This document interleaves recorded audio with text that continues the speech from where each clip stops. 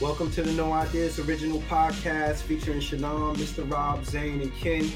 We got episode 97. Lots going on in the world that we got to talk about, including pop culture, a little bit of fashion, and then we're going to have our Give Me Five again this episode. So let's get right to it. Get right down to it. This was the week that everybody was waiting for R. Kelly's trial to come to a conclusion. R. Kelly's trial came to a conclusion and he was found guilty on all accounts of racketeering and sex trafficking. Not only was he found guilty, I don't know why Bill Cosby decided that he was going to have a position and issue a statement on it also.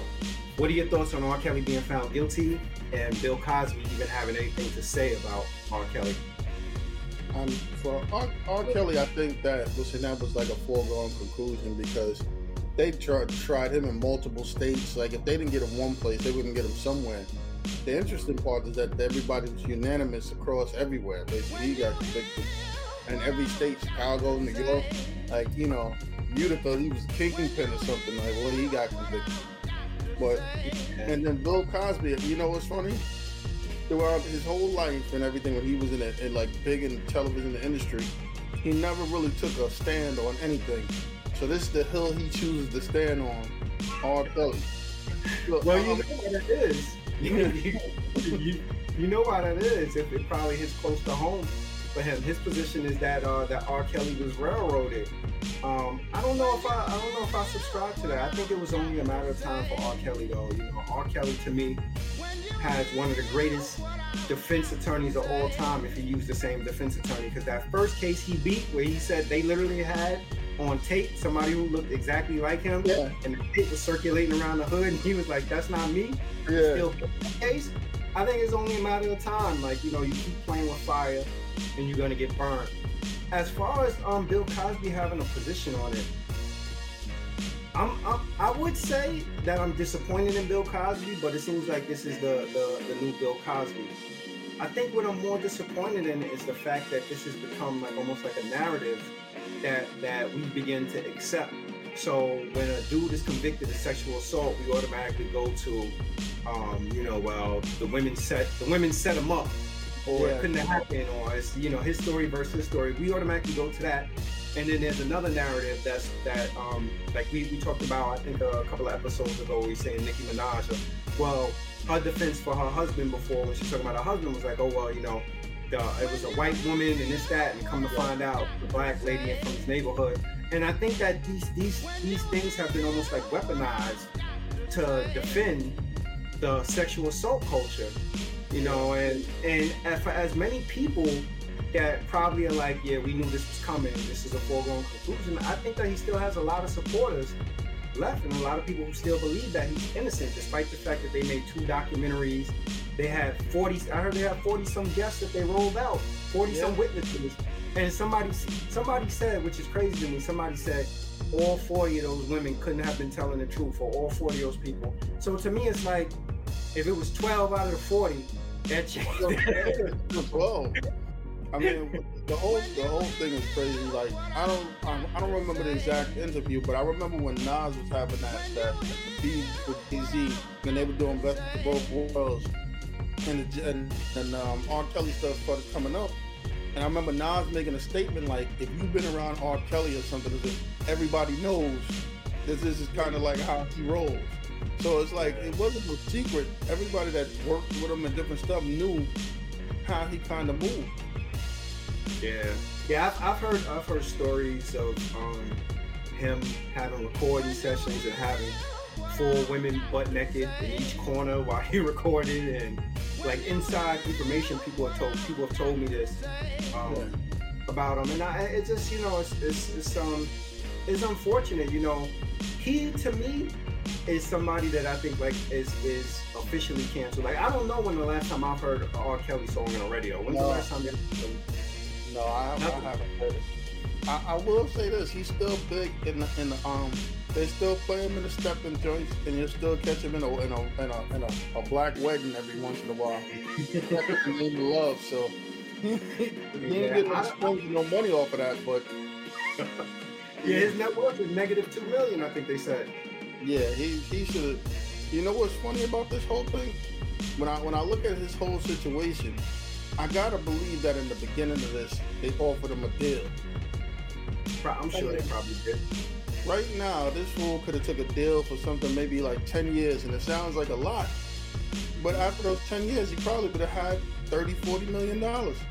Now he's completely depleted, going to jail probably for, they're going to put like football numbers. You're going to think that this was like Tecmo Bowl or something. He got 97 years consecutive or something. Because all of because he got racketeering, child sex trafficking. Yeah. He's gonna appeal though. I think it's standard practice to appeal. I don't know what he has appeals what the grounds are for an appeal, but I'm sure he'll appeal. I mean, I don't know what I'm sure he's gonna appeal, but are they gonna allow him to appeal without being remanded to custody? No, he's definitely staying in. He's staying in.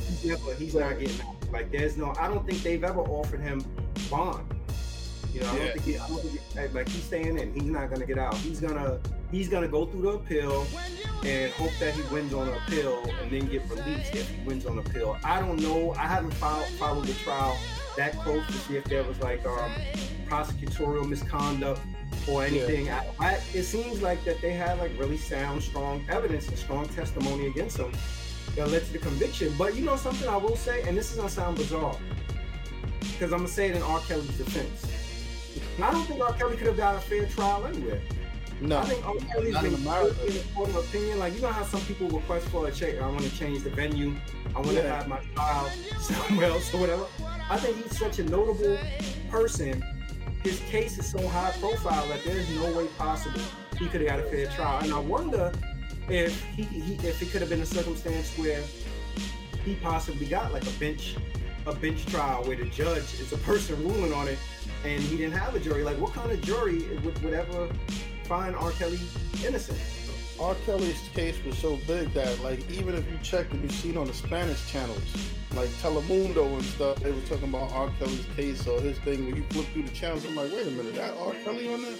But if you think about it, he would have had, R. Kelly would have had to get trialed in Paraguay or someplace where they never heard of him for him to get a fair shot. But realistically, I mean, there's no way you could say I didn't do all of that. Like you said, 12 out of 40 is still 12. I mean, yeah. And then when you look at him, like, he don't help himself because people referencing the songs, like, wait a minute, the songs sound like exactly what he did.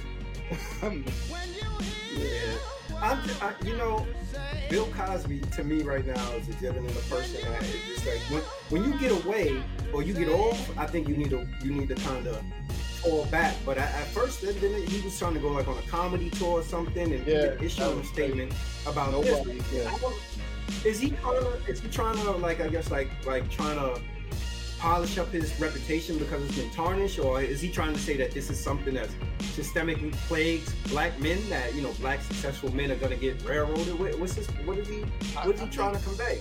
I think he's trying to say he gets railroaded, but he needs to look at right now. He's thinking along the terms of being railroaded. He needs to take that O.J. Simpson example where they could double dip on his ass. They'll find something else. He keeps putting himself out there, making statements. They'll start looking through his taxes and everything else, fine-tooth combing him, and he'll be in there because he stole his own autographs or something.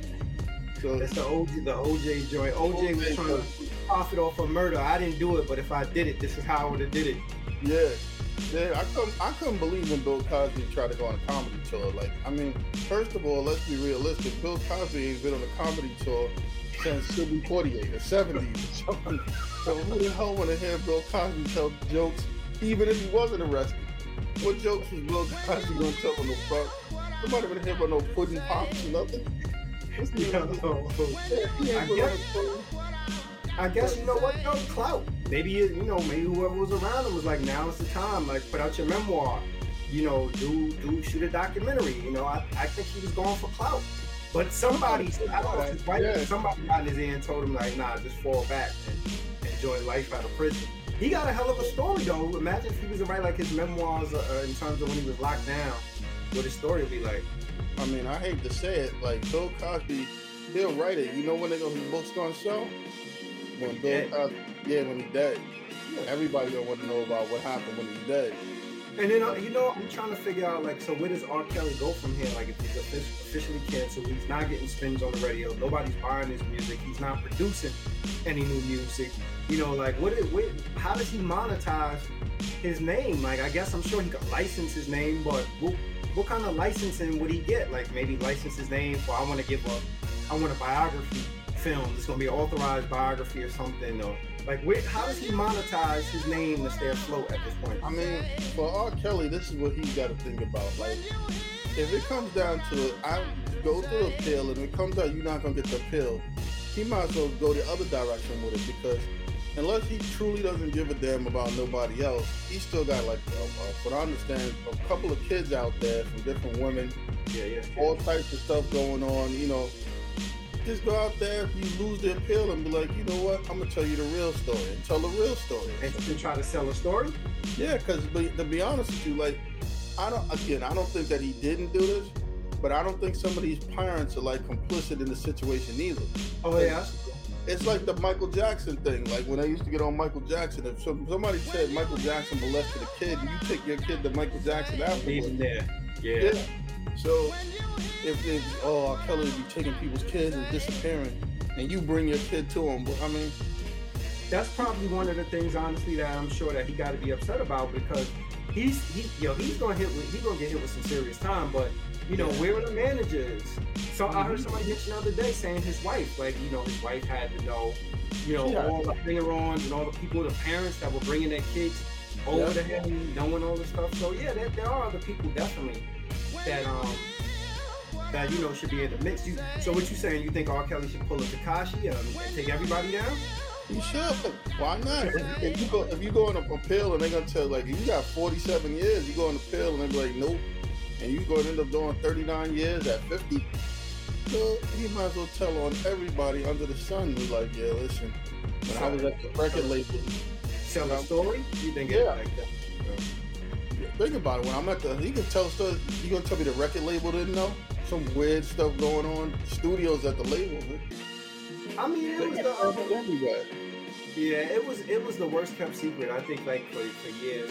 And that's crazy too, because him and Bill Cosby stuff was like, it was commonly known. Like, it was almost used as like a punchline. Like, how many people you heard running around talking about, yo, I'm a R. Kelly this person, or I'm a do this or do that, or Rufy and Bill call him a Cosby on this person. Yeah. Like, these are things that I think we just accepted about these people, and it's sad that we've accepted it and we've become conditioned to believe that these things are okay. I think the only way that he survives and he could be financially stable, if that's his concern. I'm sure right now his mental health is probably shot, but if he wanted to continue to make money to support his children, then I think he has to figure out a way to monetize. And I don't know, maybe he could ghostwrite some songs from prison or something. They'll let him do it. They'll let him do that. They can't stop him. But they can't stop him because it's not like he's like singing them over the phone or nothing like that. He ain't laying no reference tracks, but maybe he know.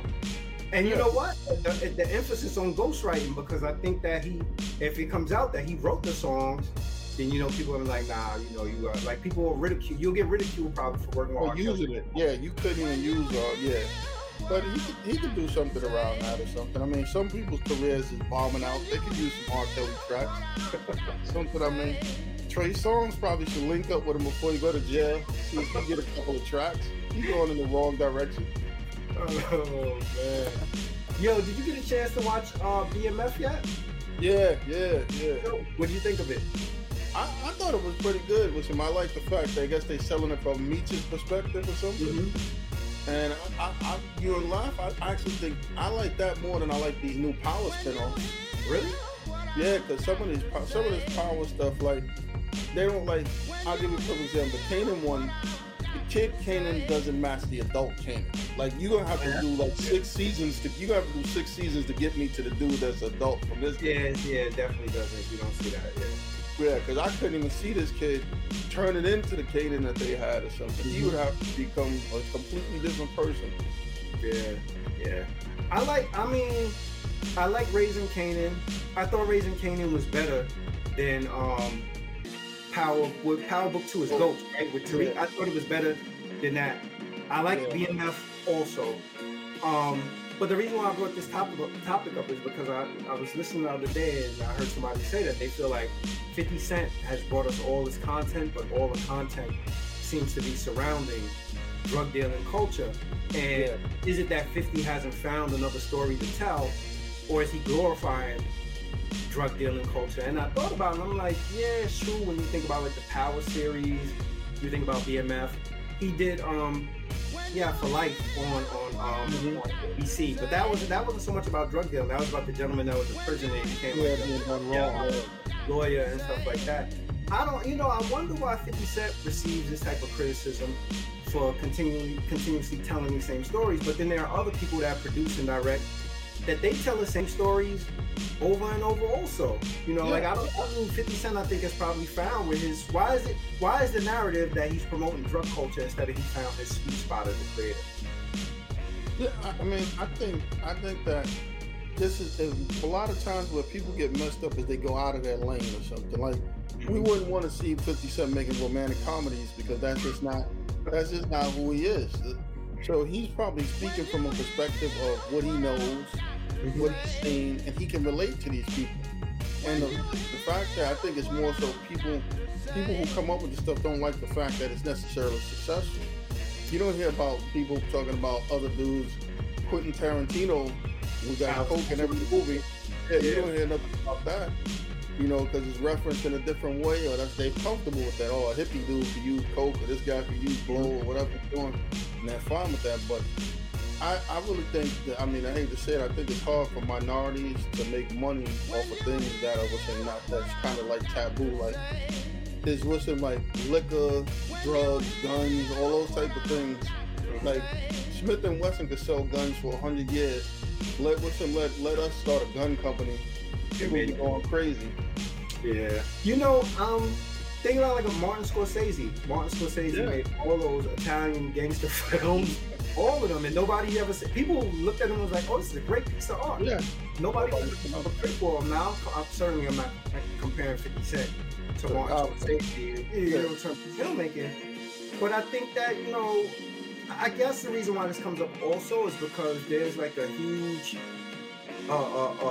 narrative being pushed also about how art is really tainting people in the community, that music is a huge contributor to why people are doing drugs or committing violence, and now with this maybe potentially film is glorifying it. And I don't know, I've always been one that I didn't necessarily subscribe to music being a contributor as to why people do things, because I always felt like there's music, there's video games, there's film, there's everything. There's just so many things that you see that can influence a person to do something. So I'm not so quick to throw it off on that this has to do with film, but I do think it's probably about the success of it, because it's successful and he continues to do it. It's almost like Tyler Perry. Look how many Madea films he made. He wouldn't have kept making those Madea films, which pretty much was almost like the same film, but just a different scenario for Madea if they weren't successful. And the fact that he has an audience, I heard somewhere that as a result of Raising Kanan, that Starz got a million new subscribers to the channel, and that he already got greenlit for season 2 of BMF. Yeah, well, you gotta figure he's making money, he's making companies money. This is kind of like his big comeback. Mm-hmm. Like I think he probably gets a little glory out of putting songs in the shows, but I don't think he ever really wants to go down that way or lane anymore. I don't think that's where he sees it at. And when you look at it, if he can be successful what he's doing and he has a formula that's successful, as much as people individually or different people will complain, Starz is not going to complain. So the people that count, for him to be successful are not going to complain. And as far as like the influence on, families and kids and different stuff, people walk outside their house right now every day in certain neighborhoods and see it firsthand. Exactly. Yeah, the TV, if you're in that situation, the TV's not showing you anything different than what some people are seeing right now. So you figure, the first influential place is the place you live. Where you live and who you're around, what you see day to day.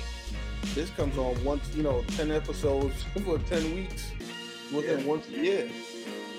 These guys see this 10 hours a day every single day of the year. So yeah. I agree with in terms of like I think this is a great way for 50 to reinvent himself. I actually like the music in the TV shows better than the actual music that 50 do at this point. Like, and you know, not a lot of people have life after music, and he's shown that he's a really good business person. And the other thing about the BMF show that I really like and I appreciate is that this is an actual story that he's telling.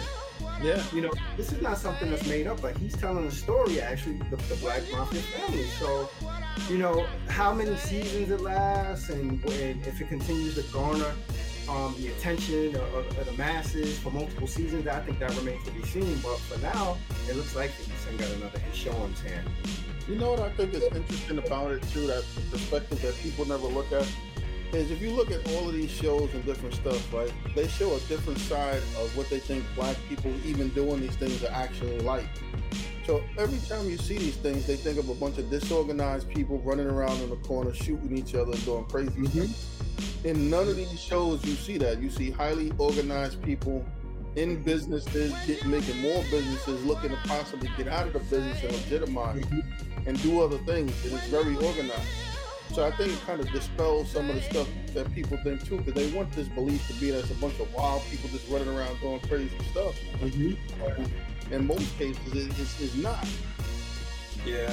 No, that's a great point. If you even go back to Power, you know, like the story being told in Power about the original one about Ghost trying to get out of the game and go legit, being a club owner.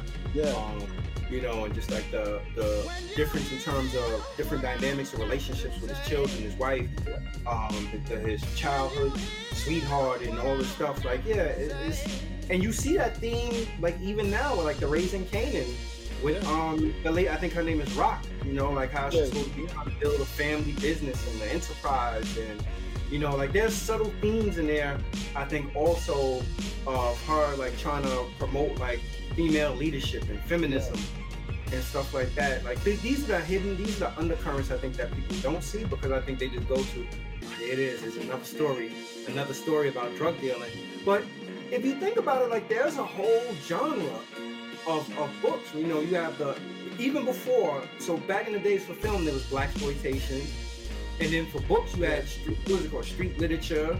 What's the other? Yeah, like Donald Royne's books people used to read. Oh yeah. We had Kwame Teague on here. We had Quan. Like these are all different authors that kind of have this lane of telling these stories. And believe me, that if these stories weren't appealing and they didn't sell, people wouldn't tell them. Yeah, you know, wouldn't tell them. So I see nothing wrong with him doing it and making these shows, because I think at the end of the day, the consumer's going to be the one that tells them if they tired of seeing them. Yeah. You know, if he did Power Book 3 or 4 and he's doing a thing on Tommy or whatever it is, and people are like, nah, I'm off this, then we'll know, like, all right, we've gotten enough of this content. We need you to change and try something different or do something different. But for now, it seems like that, to me, he's in a position where he's producing really good content. I think he knows who his core audience is. I think he knows how to market to his audience really good. I think he understands like cross marketing also by putting music in there. He's given a lot of actors, I think, a color, an opportunity to further their career. If you look at the people who's directing, I looked at BMF. The director for BMF was one of the women that used to be in Tyler Perry movies. Yeah, I see. And I think she was the woman who played like the I don't know if you remember this. You remember CB4? Yeah. I think she played in CB4 too, and was Trusta's girlfriend or something like that. I forget what her name is, but you know, giving her an opportunity. You know, like, so you look at stuff like that, and it's like one of the episodes was the Raising Kanan, I think, was even directed by the dude Lou that's in it. Yeah. So for him to actually be creating these opportunities, telling these stories, I don't see anything wrong with it, and I hope that he continues to get the support of the viewers and the support of stars while he's doing it, and he's not deterred to move. 50 Cent has a strong constitution, so I don't think he'll be easily deterred anyway. Yeah. I'm not deterred to move away from stories that people clearly are interested in. Yeah, I definitely agree with that. Man, you know a story that I'm really not interested in? Why the hell is Dog the Bounty Hunter helping to look for Gabby Petito's boyfriend. Like, how did that come about? See, I mean, when you think of that, like this is a man who got vilified on TV, taken out, got all drugged out, all types of stuff, and I think this is like a ditch to be relevant. I don't even think, how can we even take this man seriously as a bounty hunter? I mean, this dude lives in Hawaii or something. He flew to the States from Hawaii to hunt down somebody in the Everglades or something. Talking about the parents went on two camping trips since he disappeared. I mean, unless he with him, I'm surprised they're not trying to film it or something. That'll be next. Yeah. He probably is. So you think? I mean, I know he had all that heat on him when he got caught using the N-word. Yeah. And then I think you know what's crazy? His response or apology to it was that when he died, he's supposed to be buried in a slave cemetery. Yeah. Something crazy he said. I think he's been going through a lot. He had that, and I know his wife passed away. Yeah. So I do think that this is something for him to kind of get attention and to try to get some positive PR around. But I'm gonna be honest with you, like at the height of Dog the Bounty Hunter's career, I've never taken him serious. I've never seen him doing anything that he did. No, I never thought. I thought he was more of a comic relief. Like this dude out here, I kind of liken him to that Tiger dude. They the same dude. Oh, yeah, I know you're talking about. About the Tiger King man. Yeah, they both was like jokes. Him and the Tiger King dude. Dog the Bounty Hunter. I don't even like. I'm pretty much sure the family did not call Dog the Bounty Hunter. He's getting a lot of press. I think I looked on one of the a newspaper today online, and he was on the front cover, and it was like Dog the Bounty Hunter says that he's closing in on Gabby Petito's boyfriend. Like it just, and then even if you click on like CNN, go to CNN.com or something, or Fox, whatever it is, this dude is like front and center. Like I'm trying to figure out like how did he become the primary on this case? Like how did he become the go-to? Like yo, let's just all the expert, the legitimate people, the people who don't have a TV show, step to the side. That have been doing this probably forever, and now he's out here talking about. I read an article where they said that he was at he thought that he was close because he found camping grounds and he found a Monster Energy drink can that wasn't rusted, so he suspects that he's on the trail. What the hell is he, Scooby-Doo and the mystery machine? Scooby-Doo in the game? We got Dog the Bounty Hunter out there, right? Doing, I guess, what the FBI can't do? Is that what we saying? The FBI can't catch him. Let's get Dog the Bounty Hunter. So, the FBI, you know what's funny about this case too is I don't want to get nobody all riled up or nothing crazy, right? But in the black person's perspective, if I would have identified a truck and then an hour later found it was a body, guess what? The boyfriend wouldn't have been the only suspect. I would have been one of the suspects too. So don't get me wrong, I'm pretty much sure a dude bugged out. They had gotten into some kind of fight before or something crazy. Because I don't think he would just be disappearing. Disappearing is not an act for somebody that's not guilty. So even if he resurfaced, I don't think he can get past that one. That's gonna be hard. Nah, I'm putting out there. I think he did it. Yeah. I'm wondering, like, if this was a black, if this was a black young lady, you think Dog the Bounty Hunter would have volunteered his services? No. Well, I mean, without getting LaQuisha from Compton went missing. I mean, you think about it, without getting into like, specific things. We had cases where black girls disappeared and stuff like that. I didn't even see the FBI get involved. Yeah. Let them Dog the Bounty Hunter or something. Yeah, they wrapped that up in 2 weeks. Yeah, so they wrapped that up in 2 weeks. Yeah, they get that stuff done out of the way. Like apparently somebody was saying like there's somebody right now in Phoenix or something. I believe that either a girl or a dude he done disappeared for weeks and stuff. And I know, they usually we disappear. They think it's a runaway. So it's a difference. If your parents is looking, it's not a runaway. But again, it's not. I'm trying to figure out even too how the FBI gets involved in a case like this because missing persons cases happen every day. So it's so high profile. Yeah. It's because it's so high profile from a national level, and it's getting all this media attention. Like I think that's why they have involvement.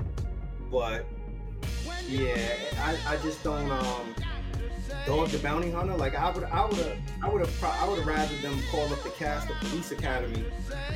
Dog the Bounty Hunter. It's like, this dude is a joke. Really? This is what he's doing? It doesn't sound good. The FBI and Dog's Joint Task Force. Dog the Bounty Hunter and the FBI Joint Task Force looking for Gabby Petito. I'm gonna tell you what's crazy. What's crazy than that? Now, if he found the dude and the FBI can't find him, then that really make you step back and be like, oh man, like, yo, we really in trouble. Somebody gonna let kid disappear. Are we gonna call FBI? No, don't call FBI. Call Dog the Bounty Hunter. They'll find it. Maybe maybe this could be his new lane for him to go searching for missing people, tracking down high profile cases. I mean, he's been chasing that. Usually, whenever I seen Dog the Bounty Hunter, he was chasing down dudes who skipped bail in Hawaii. Yeah. That they got locked up. They was in the trunk tank. They never showed up for court. He rolled up on their house, give them a Coke and a cigarette, and bring them out. Call them today. Come here, brother. Come on out, brother. Yeah. Like, and that was the extent of, I guess, like his work. And what the crazy thing is, he'll have a dude that. It could be a dude that they was locked up for car accident or something, outstanding tickets. Him and his crew rolled up. They got on bulletproof vests. Yeah. They got walkie-talkies and all this stuff or whatever for a dude who they going to apprehend. That was he left out the car accident or something like that. I wonder if he's out there with his crew too, because that'd be hilarious. Watching the FBI and Dog and his crew side by side, like one of them walking around together. The FBI ain't talking. I'm sure the FBI ain't even talking to Dog the Bounty Hunter. They probably like Dog is walking around drinking a Coors Light, telling people, "Listen, y'all gotta go." He's walking through the Everglades with Coors Light, talking about, "Listen, I got this under control." Oh man, yo, I don't know if you've seen this. I gotta show you this though, because our next topic is we gonna talk about Kanye West and his $90 Gap hoodie. So for those who haven't seen it, this is the hoodie. This is the hoodie right here. And let's make sure people can see it clearly.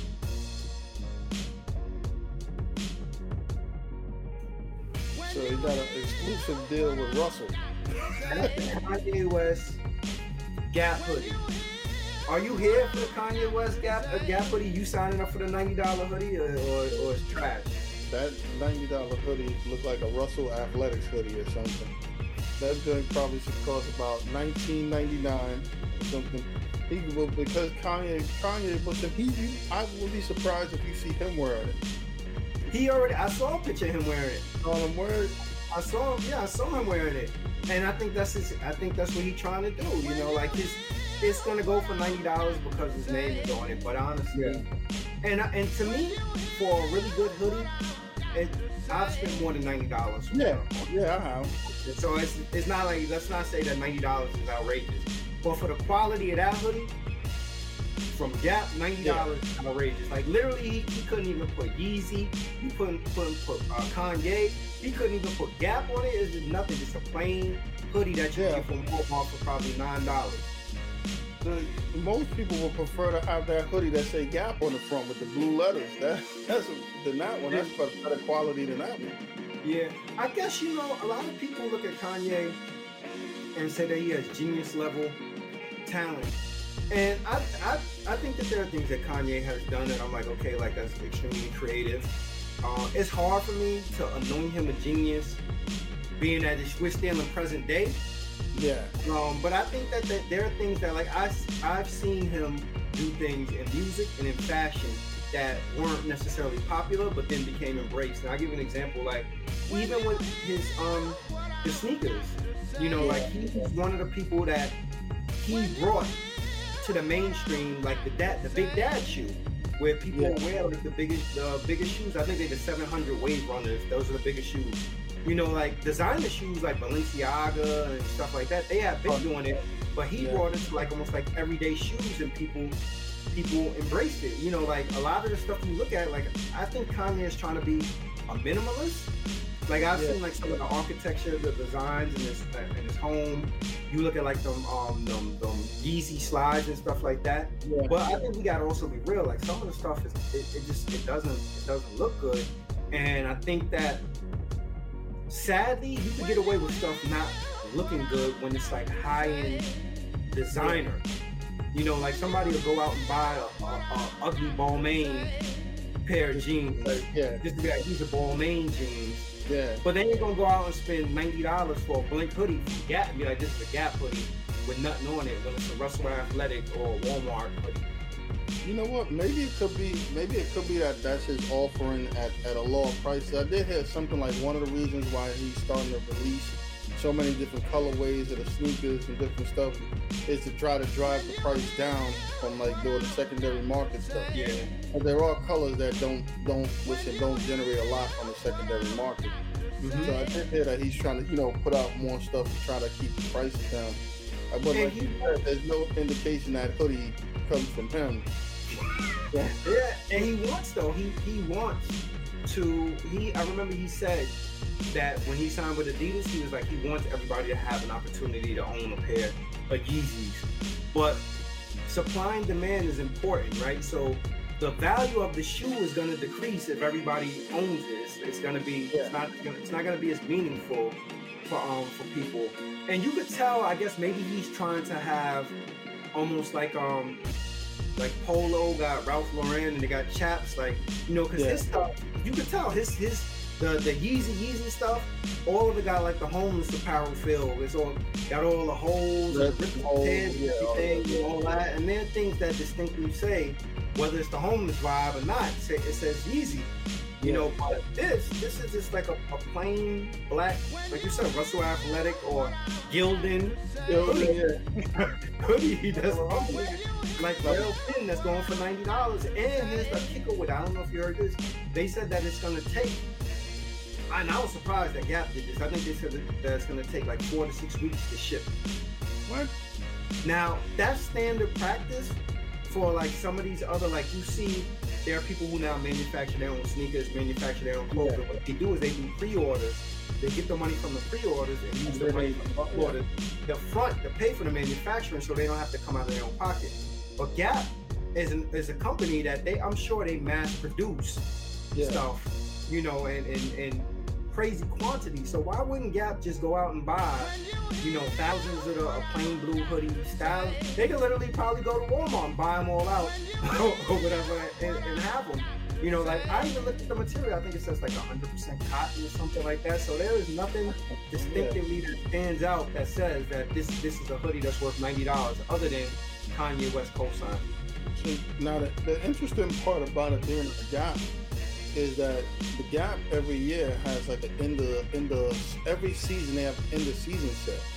So what's gonna happen is this Kanye West regular sweatshirt you buy for $90, by the time it gets to the next season, they're gonna be selling that for $19.99 or $20 or something online or something, or at the store. So I mean, I don't know if you really want one, you can wait till they put it in the fall collection. You can wait till the winter and get one for like 70% off or something. So, or you could go to Walmart and get one now, or go on Amazon and get one now. Yeah, you could.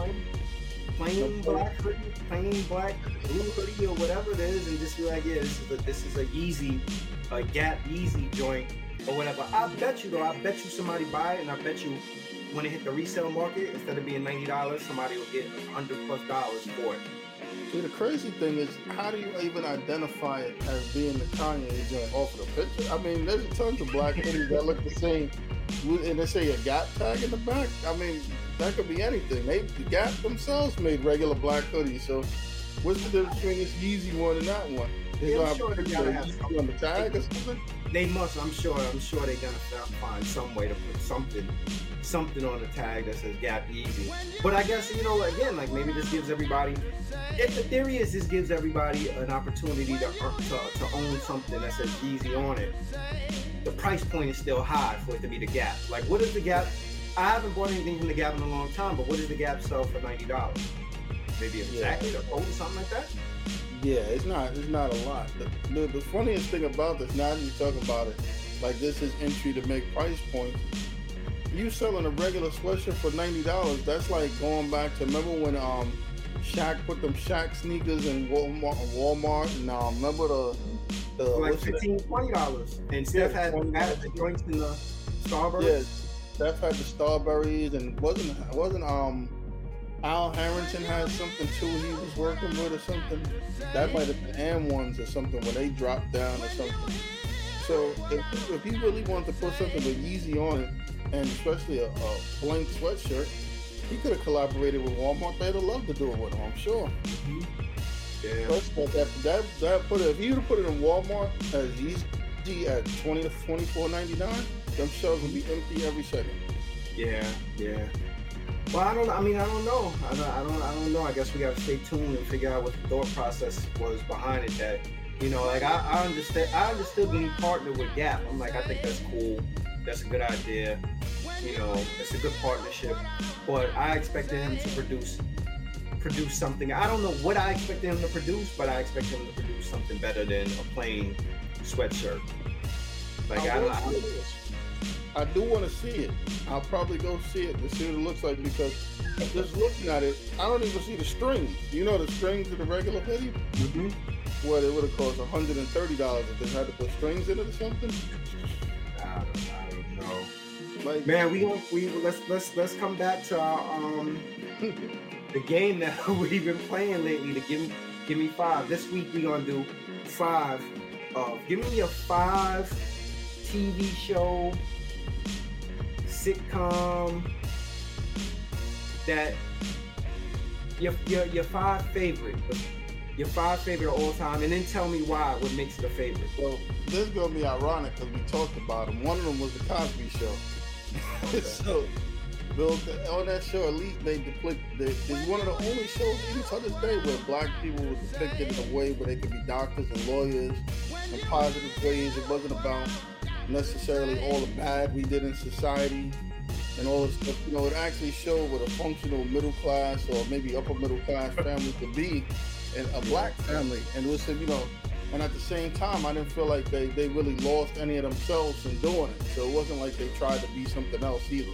Yeah, they didn't pander. I was on the fence because I almost picked the Cosby Show too for the same reason you're saying. I'm like, I think it was a good representation.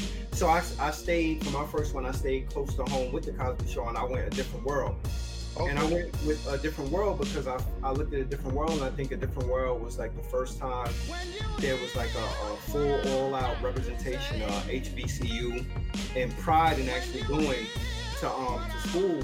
I've heard a lot of people say that they went to college from watching A Different World, and A Different World still, even to this day, there are people that like from generations that's far removed from us, that younger folks that still watch A Different World in syndication. And I think what's cool about it is that Bill Cosby appeared in a couple episodes, but it primarily wasn't about him. The evolution of the show was great. Like that first season, you seen Sandra, so it was a natural spinoff. Yeah. Denise, you saw Denise, right? So it was a natural spinoff. Denise was in it, and then I don't know if maybe by the second or third season, it wasn't even about Denise. It was Dwayne Wayne, Whitley, just everything going on with this place. It became such folklore that people thought Hillman was a real place. Yeah. So I go A Different World. What's your next one?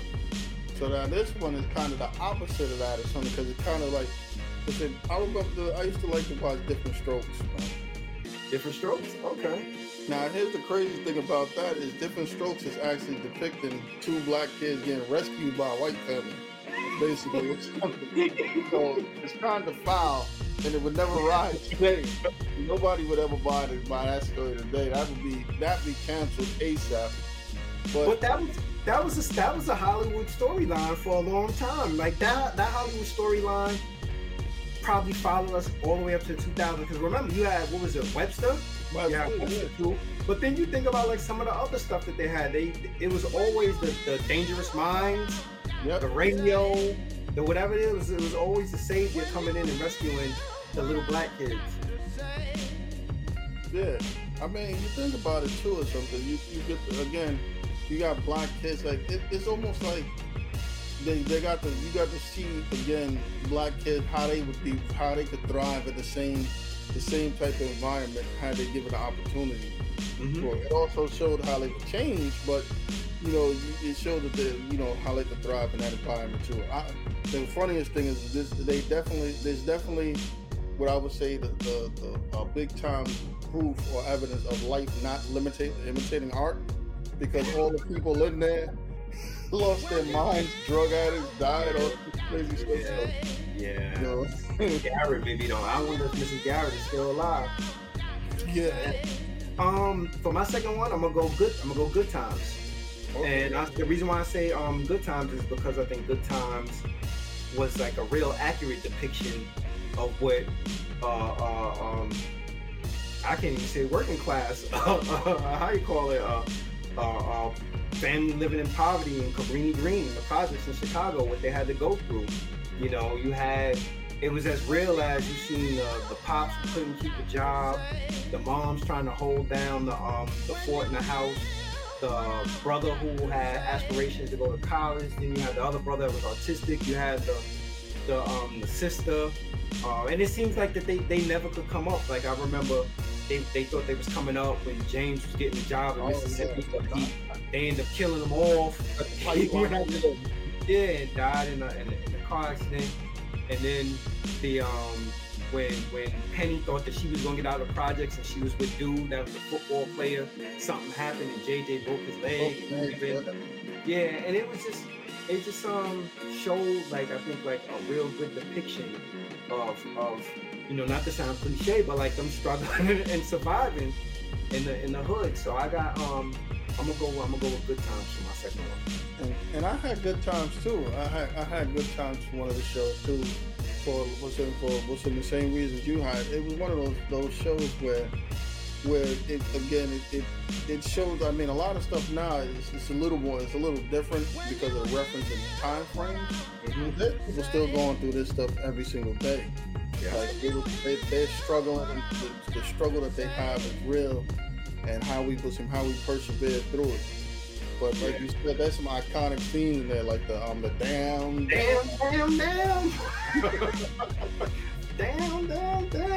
What's your third one? I had this is funny. I had Law and Order. Law and Order is a great show. It's a popular one. Law and Order. Let me tell you, I just recently read when I was thinking about this. It was interesting that Law and Order SVU is the second longest running show to The Simpsons. I could believe that. Yeah. And it was interesting because I read an article from Ice-T a while back where Ice-T said he would never leave. They would have to drag him off the show. But I believe he do. I think he gets paid almost $1 million an episode now. Something crazy like that. It's a great show. Show. I mean, the show itself, I mean, a lot of times they touch on the headlines or something. But you can generally, if you watch the news, pick up on some of the stuff they're running with, and some of the spins they put on it. And you get to see, like, what's interesting is how you see people progress from being able to the officers to the detectives to the chiefs type of stuff. So that was one of the ones I picked. Yeah. For my next one, I'm gonna go to Cable, Sopranos. And to me, like what I really liked about the Sopranos is we got to see the inner workings of the mob through these fictional characters, and we got to see, I guess, like some of their humanistic qualities. So Tony Soprano is this big time mob boss dude, but then you see his interaction with his son and his daughter. You see his conflict resolution skills or lack thereof when he's going in business. You see like the development of the characters. Like you think back, you look at like the earlier seasons of where his nephew Chris was towards the end, like the kind of the stature, the clout that he had, and how their relationship ended with Tony eventually, when they got in the car accident. Tony, I don't know how much of this you watched or if you've seen it, but Tony had to end up killing him rather than rescuing him. Yeah. Even though it was anticlimactic, the way it ended, I think the door's been left open for anybody who's followed that from start to finish to be able to kind of formulate whatever they want the ending to be. So for some people, it's like, Tony and his family went away and lived happily. For some people, it's the dude who came in through the door, shot and killed Tony. But it just high caller. Like I think that was, and I give HBO their props. Like I think HBO turns out some phenomenal television shows, and I think that's what 50 Cent honestly is starting to do with Stars. Also, because Stars has a lot of great shows too. Yeah, they do. But yeah, so I'll go Sopranos for my third one. What you have for your fourth one? So, just on the Sopranos thing, they have I think it's called Newark Saints coming out, a Sopranos story on HBO Max. Wow. So that should be pretty. It's like a full-length film. And aren't they doing is that the one that's supposed to be the prequel with James Gandolfini's son or something like that? Yeah, I think so. Okay. All right. Yeah, that'd be hot. What you got for number 4? What's your fourth one? So this one I chose the Saturday Night Live. Okay. Because I think if you look at comedians all the way through, some of the best work that some of these comedians have ever done has been on Saturday Night Live. And like some of the funniest skits and the funniest times you've had all the way through has been some of the phenomenal through that.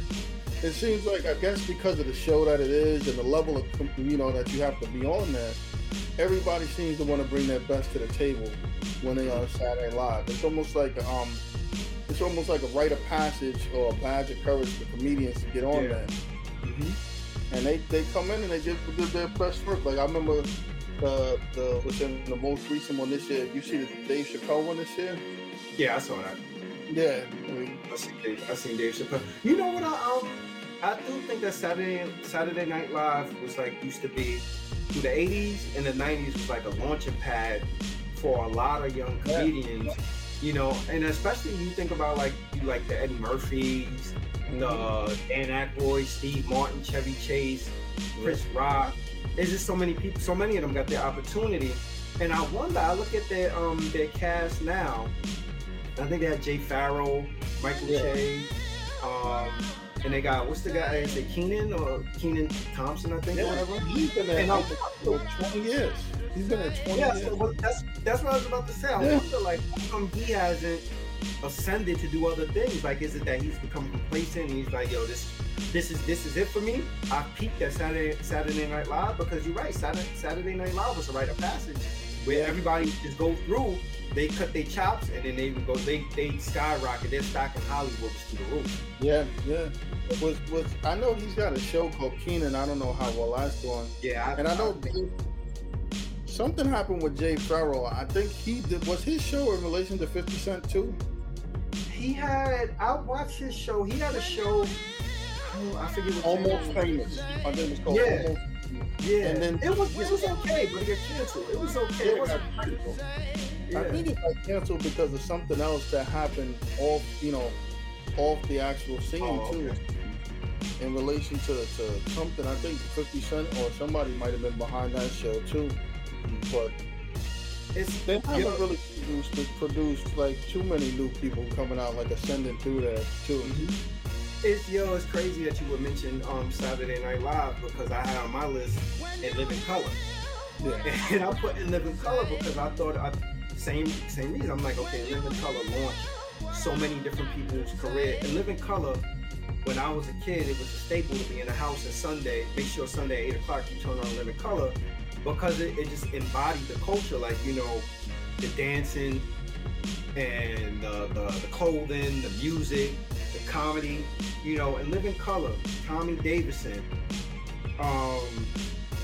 Keenen Ivory Wayans, Damon Wayans, Shawn Wayans, Jim Carrey, what's the other, I forget the other Jennifer Lopez. Jennifer Lopez, but there's a Kim Whitley, David Allen Greer.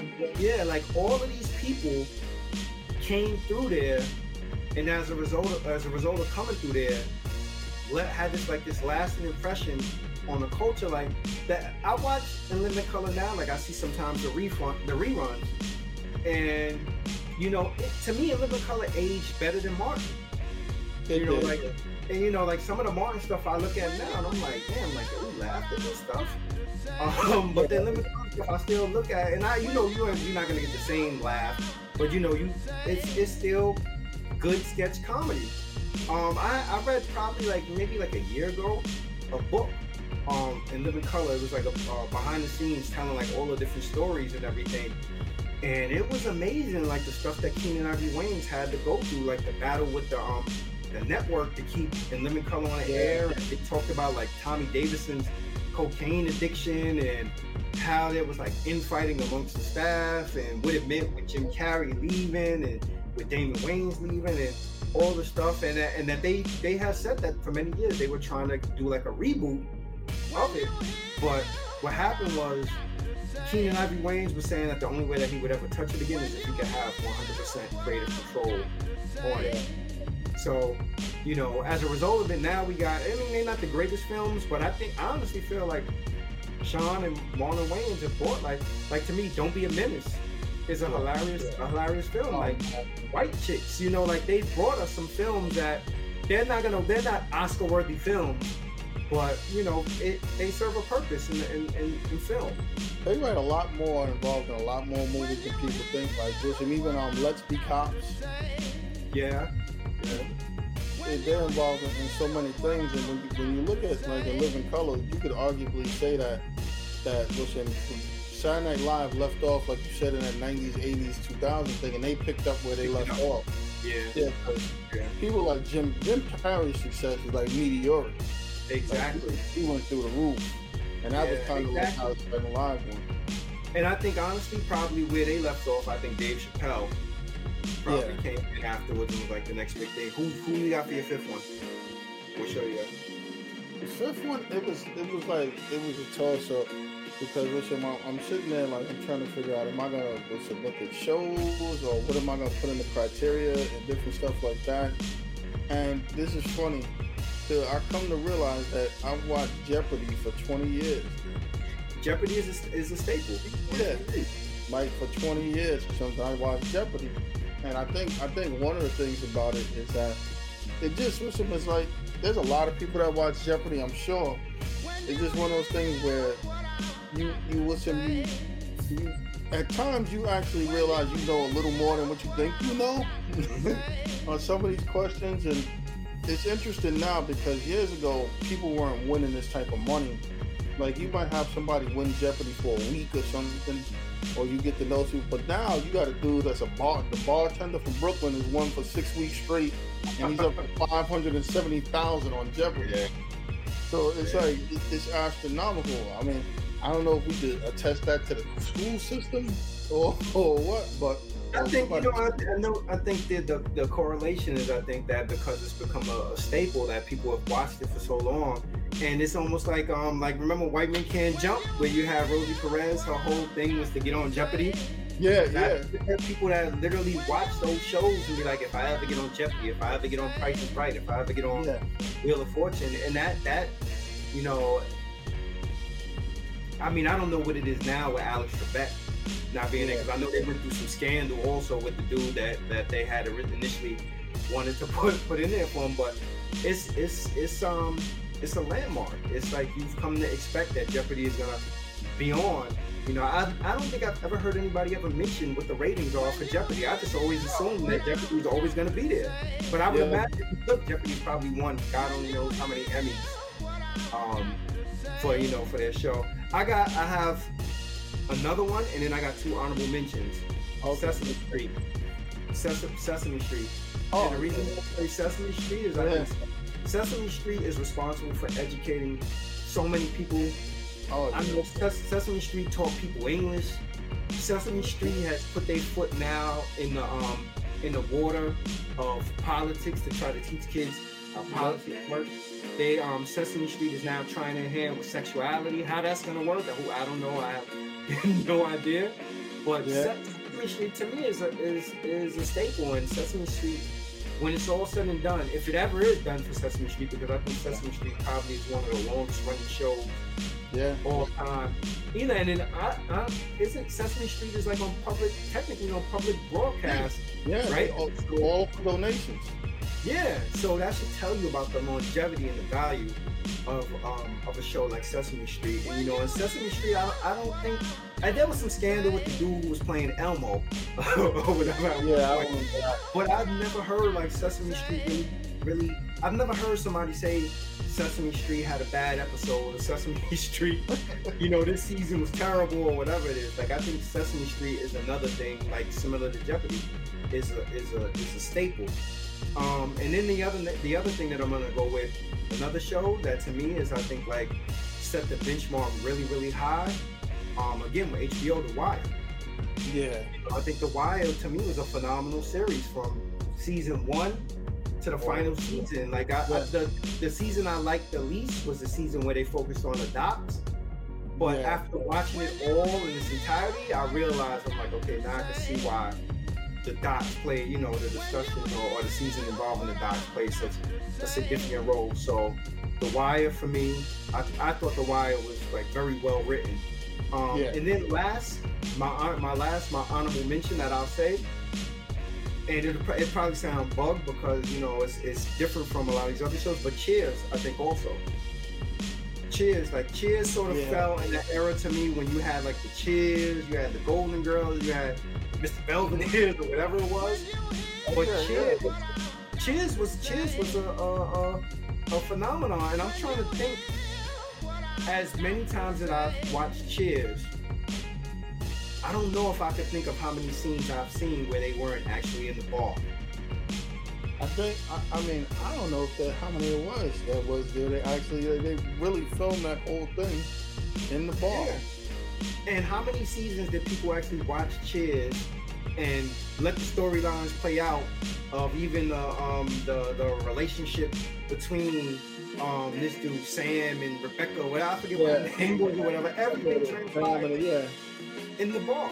Everything was about the bar, and I think that was like Cheers to me is iconic, and it get high call. I give it its props. Like I've never watched. People like, how could you? I've never watched an entire episode of Friends, but a lot of people swear by Friends too. Yeah, people do love it. I don't watch it like that. Or I've seen it, but that's not something that I get the premise or something. I've never watched an entire episode of Friends, but I've seen many episodes of Cheers. I've seen many episodes of Golden Girls. I've seen, of course, Mr. Belvedere.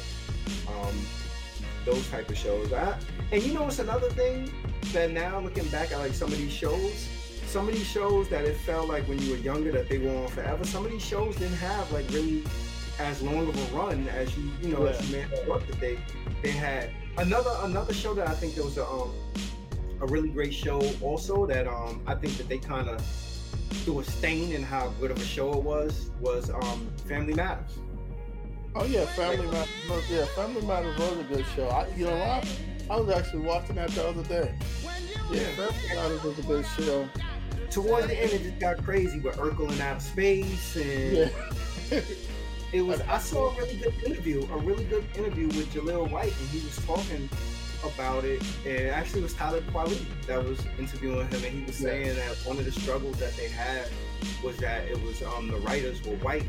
And it was a black family, and they were trying to write stuff that they thought would be funny for a black family. And he said that it really was.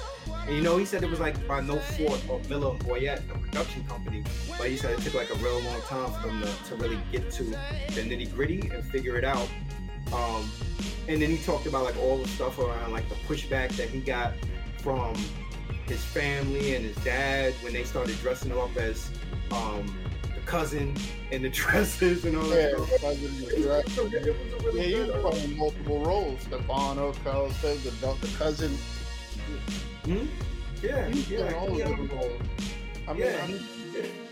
You know what's sad about that too? I think I heard something too, like a lot of times like classical actors and all types of stuff, I'm gonna tell you another show that we completely forgot about.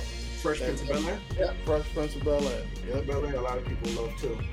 But when you think about these classically trained actors, the show started off about a family, and then it turned into almost like the Urkel show. Yeah. Everybody else was kind of like secondary people. So at that point, it was so bad because think about how many sisters they flipped through that you didn't even. They had Waldo and this dude. And his little sister got flipped through how many times? And people didn't realize she was getting flipped through. It changed out like 3 times. Well, he made a good point. You know,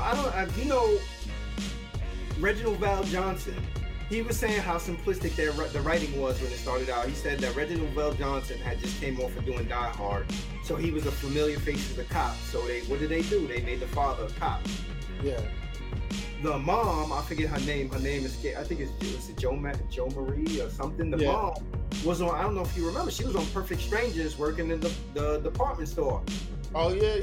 They kept that too or whatever, and they just basically moved these two people over from, I seen them in this and that as a department store working a cop, put them together, and then as a result of it, created a family. But Reginald Val Johnson, Joe Marie, and I think didn't they have Thelma Hopkins? These were all like big to do. These were all big to do actors and actresses that basically they had to play second fiddle to him with the comedy relief. And I didn't even realize he said that he wasn't even on the initial episode. That he wasn't on the initial episode, and that they did a test. They must have did a test run or something like that, and people really resonated to him, so they went back and refilmed and reinserted him in the early episodes. Found a way to put him in the early episodes. So I don't know, but that's my 5. I still hands down say I feel like HBO develops some of the best television shows, and you know, people leave their television shows in the comments. I know Game of Thrones is a big one that people love. Walking Dead, I know people love. ER is a big one. Yeah, ER is a big one. Fresh Prince of Bel-Air, a lot of people love also. And I was a fan of Fresh Prince of Bel-Air also, but after a while, Fresh Prince of Bel-Air became stale to me. It also. It started when he started going to college and all that type of stuff. It kind of took a turn. Yeah. Well, that concludes episode 97. We closing in on the 100 mark. You know, we trying to put something special together for our 100th show. Thank you for checking in. We'll catch y'all next week. Peace, everybody.